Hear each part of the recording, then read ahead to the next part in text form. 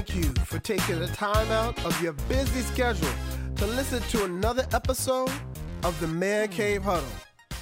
Now, I know in my past couple episodes, and hopefully you've been paying attention, I've been talking about multiple topics. We've been talking about people and opening up schools. We've been talking about finance. We've been talking about trillion-dollar companies in the U.S. But in today's episode, I want to stick to one topic, and one topic only, and it seems to be the hottest trending topic in the first 3 weeks of the NFL. And that is, what is roughing the passer?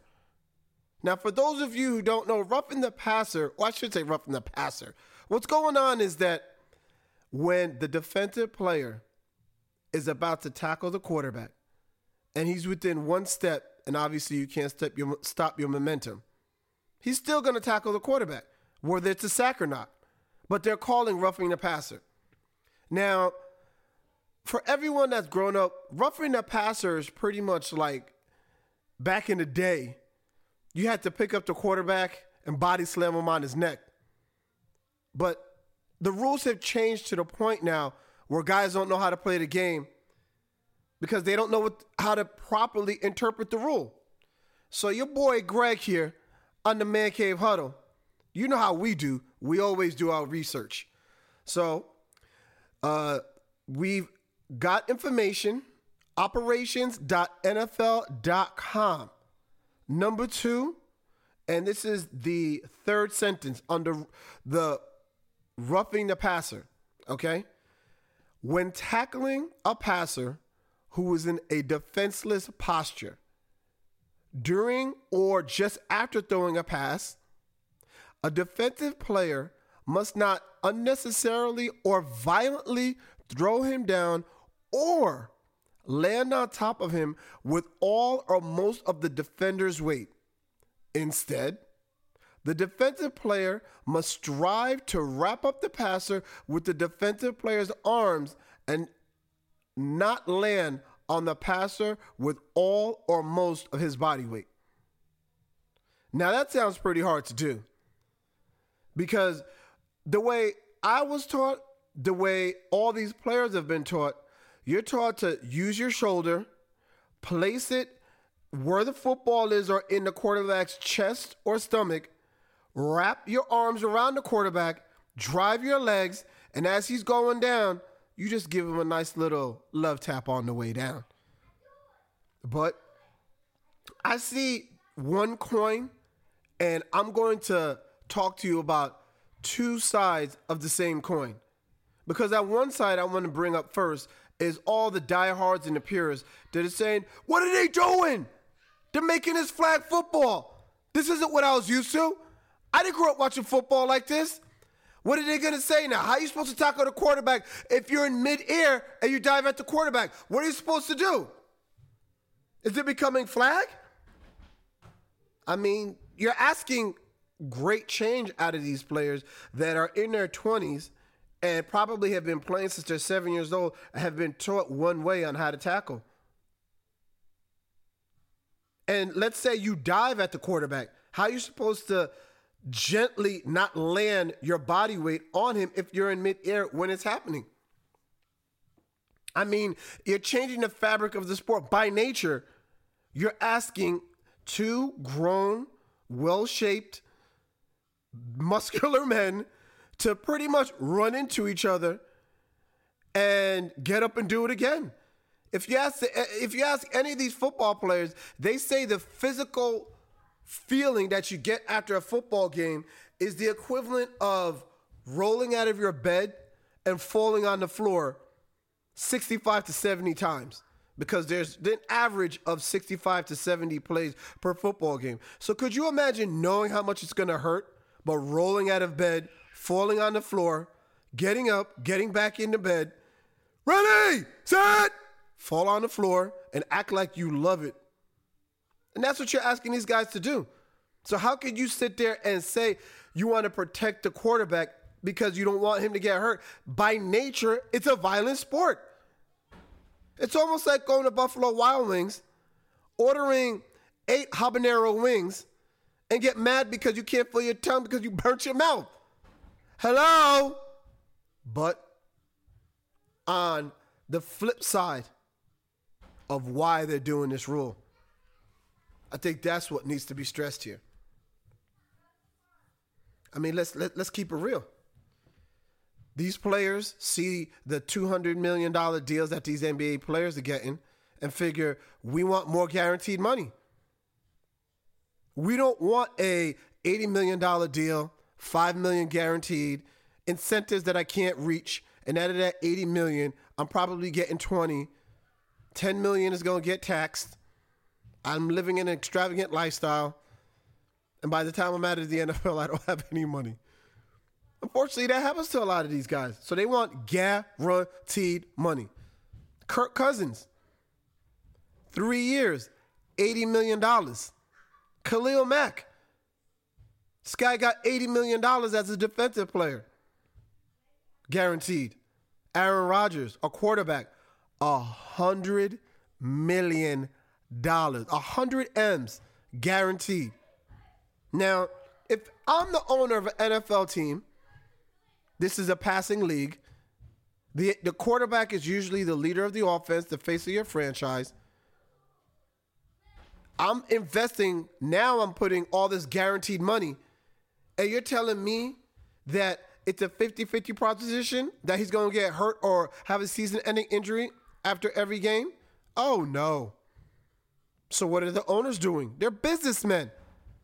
So what they're saying is, I want to protect my investment, change the rules, protect my quarterback as much as you can. When Brady a couple of years ago I shouldn't say a couple of years ago, I would say over 5 years ago, he tore his ACL. They changed the rule. They said that defenders aren't allowed to dive at a quarterback's knees anymore. Right? Nobody had a problem with that. Last year, what happened? Aaron Rodgers, Anthony Barr. They got into a situation where Anthony Barr was sacking Aaron Rodgers, picked him up, slammed him, made sure that he put all his body weight on him, broke his clavicle. Out for the rest of the season, pretty much ended the Packers' playoffs hopes. That's why this rule has been put in place, so that doesn't happen again. And what I said in the rule is, the defender cannot land all his body weight on the quarterback. So pretty much it's not saying you can't tackle or hit the quarterback, but you can't hit him and land with all your weight on his body. How do you do that? I think that's a major issue because a lot of these guys don't know how to do it. They've only been coached up to do it one way. And now you're asking them to do something that they don't know how to do and haven't seen it done. But your boy Greg, you know I'm always doing research here. I'm trying to be as factual as possible here. I saw instance in Monday Night Football when you had, and you guys, I want you to YouTube it. I'm going to play the play, and I'm going to try my best to do play-by-play here for you. But this was in Monday Night Football, the Pittsburgh Steelers at Tampa Bay Buccaneers. And what I put into YouTube was Bud Dupree hit on Fitzpatrick. Okay? 3rd and 14, second quarter, 9 minutes to go. Pittsburgh's up 16-17. Okay? The Buccaneers have the ball now. Now, I'm going to play the play. I'm not going to have the volume, but I'm going to try and talk you into what's going on now. Now, the ball is snapped. The Steelers come with a 5-man rush. Bud Dupree is on the outside, and this is basically a linebacker defensive tackle stunt. He fakes to the outside, goes back inside. The purpose of doing that is the guard and the tackle have to communicate and switch Bud Dupree. Now, the tackle is obviously going to block Bud Dupree coming on the outside, fakes an outside rush, goes back inside. The guard doesn't pick up Dupree in time, so he runs right past Dupree. Free shot at Fitzpatrick, the quarterback of the Buccaneers, right? Free shot. Now, what does he do? he goes at the quarterback. Now, what you want to do is go to 18 seconds because it's the replay where you can actually get a better angle. He lowers his head, puts it into the chest of Fitzpatrick, but he grabs him and kind of rolls with him to the ground and tosses him to the ground. It's not one of those you put your shoulder in his belly and you kind of drive your legs, pick him up and stuff him down. He kind of had his face mask in his chest, wrapped him up, but it's kind of, he rolled and gently threw him to the ground. There was no roughing the passer on that. Now look, in this game, roughing the passer and some other calls, they were atrocious. I mean, there was one where they called roughing the passer and it was a terrible call. But in this instance, Bud Dupree on Fitzpatrick, it was not called roughing the passer, and on top of it, Fitzpatrick completed the ball for 20 yards. I don't think it was because of the way that he was tackled. He just, anybody knows Fitzpatrick, he's putting it up there. But my point is that I think that's the film that they should cut up, show to all these guys that are in the NFL and say, this is how you do it. Because there's another play where I'm going to talk about where you had Clay Matthews tackling Alex Smith. I want you to go to YouTube, put Clay Matthews roughing the passer. This is a situation where third quarter, a minute 52 left in the quarter. Redskins are up 28-17 and it's 2nd and 7. Okay? Now, the ball is snapped, same play. Clay Matthews tries to do a TE stunt, fakes to the outside shoulder of the offensive tackle. Now, instead of going past the guard, he uses his athleticism and just runs right by the tackle and has a free shot at the linebacker. What does he do? He puts his chest in his shoulder, right? Now, go to the replay. I want you to go to the replay at 40 seconds. He puts his chest into the quarterback of Alex Smith, right? He puts his shoulder in the chest, bear hugs him, drives, and lands on the quarterback with all his weight. Let's go back to what the rule is. The rule says, instead, the defensive player must strive to wrap up the passer with the defensive player's arms and not land on the passer with all or most of his weight. Now look, do I agree with the rule? I don't. I think you're taking away from part of the fabric, part of the soul of football. It's the physical play. I mean, if you take that out, what you're going to make it is rough touch football. Now, look, let's also keep in mind, with all this CTE stuff, I'm sure the NFL could use some good pub, knowing that they're taking measures to make the sport a little bit safer. And another point that just popped into my head, anybody that knows me, I love football. I love every aspect of it. And I love defense. I mean, a 9-6 game, that's exciting for me. But most aren't like me. And let me ask you a question.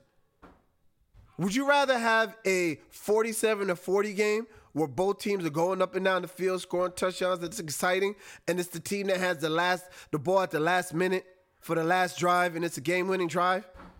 Or do you want a game where it's 9-6 and it's a defensive battle and neither team can do anything?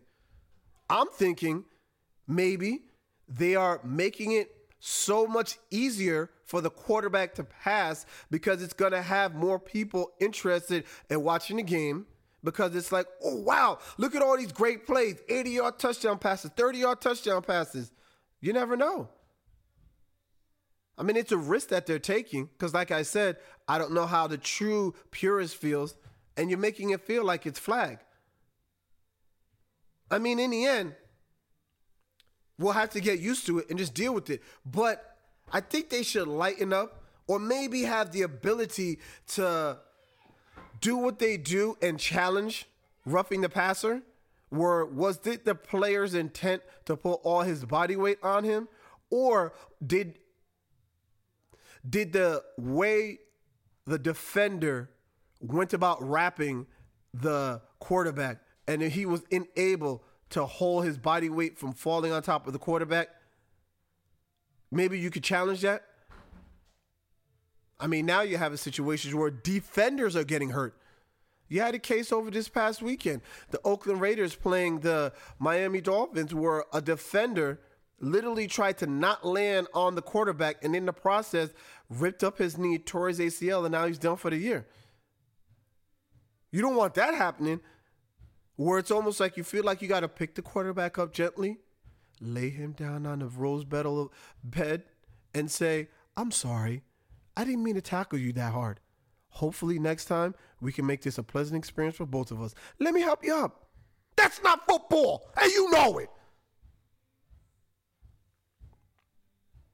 But in the times that we're living in now, money talks, and we all know what walks. And if you're going to guarantee this money to these high-priced players, maybe this is the other side of it. This is the yin and the yang to it, you know? It's almost like when you go into the gym and you hate working out, but then you look at your body over the weekend and you're like, ooh, good looking. I think I'm going back next week.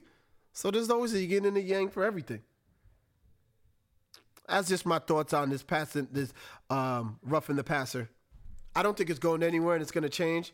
I think it's something that players are going to have to get used to, and it's going to be made more and more of an issue until either A, the NFL changes the rule, which I don't think they will, and I think teams and coaches as well as players need to trade in that iPhone 5 and get them that iPhone 10 XS and make sure that they have the newest software available and install that not roughing the passer penalty. And as all of you know, I like to end all my episodes with a positive quote. And today's positive quote is, sometimes you will never know the value of a moment until it becomes a memory. Right? Let me say that again. Sometimes you will never know the value of a moment until it becomes a memory. Thank you once again for listening. Bye-bye, everybody.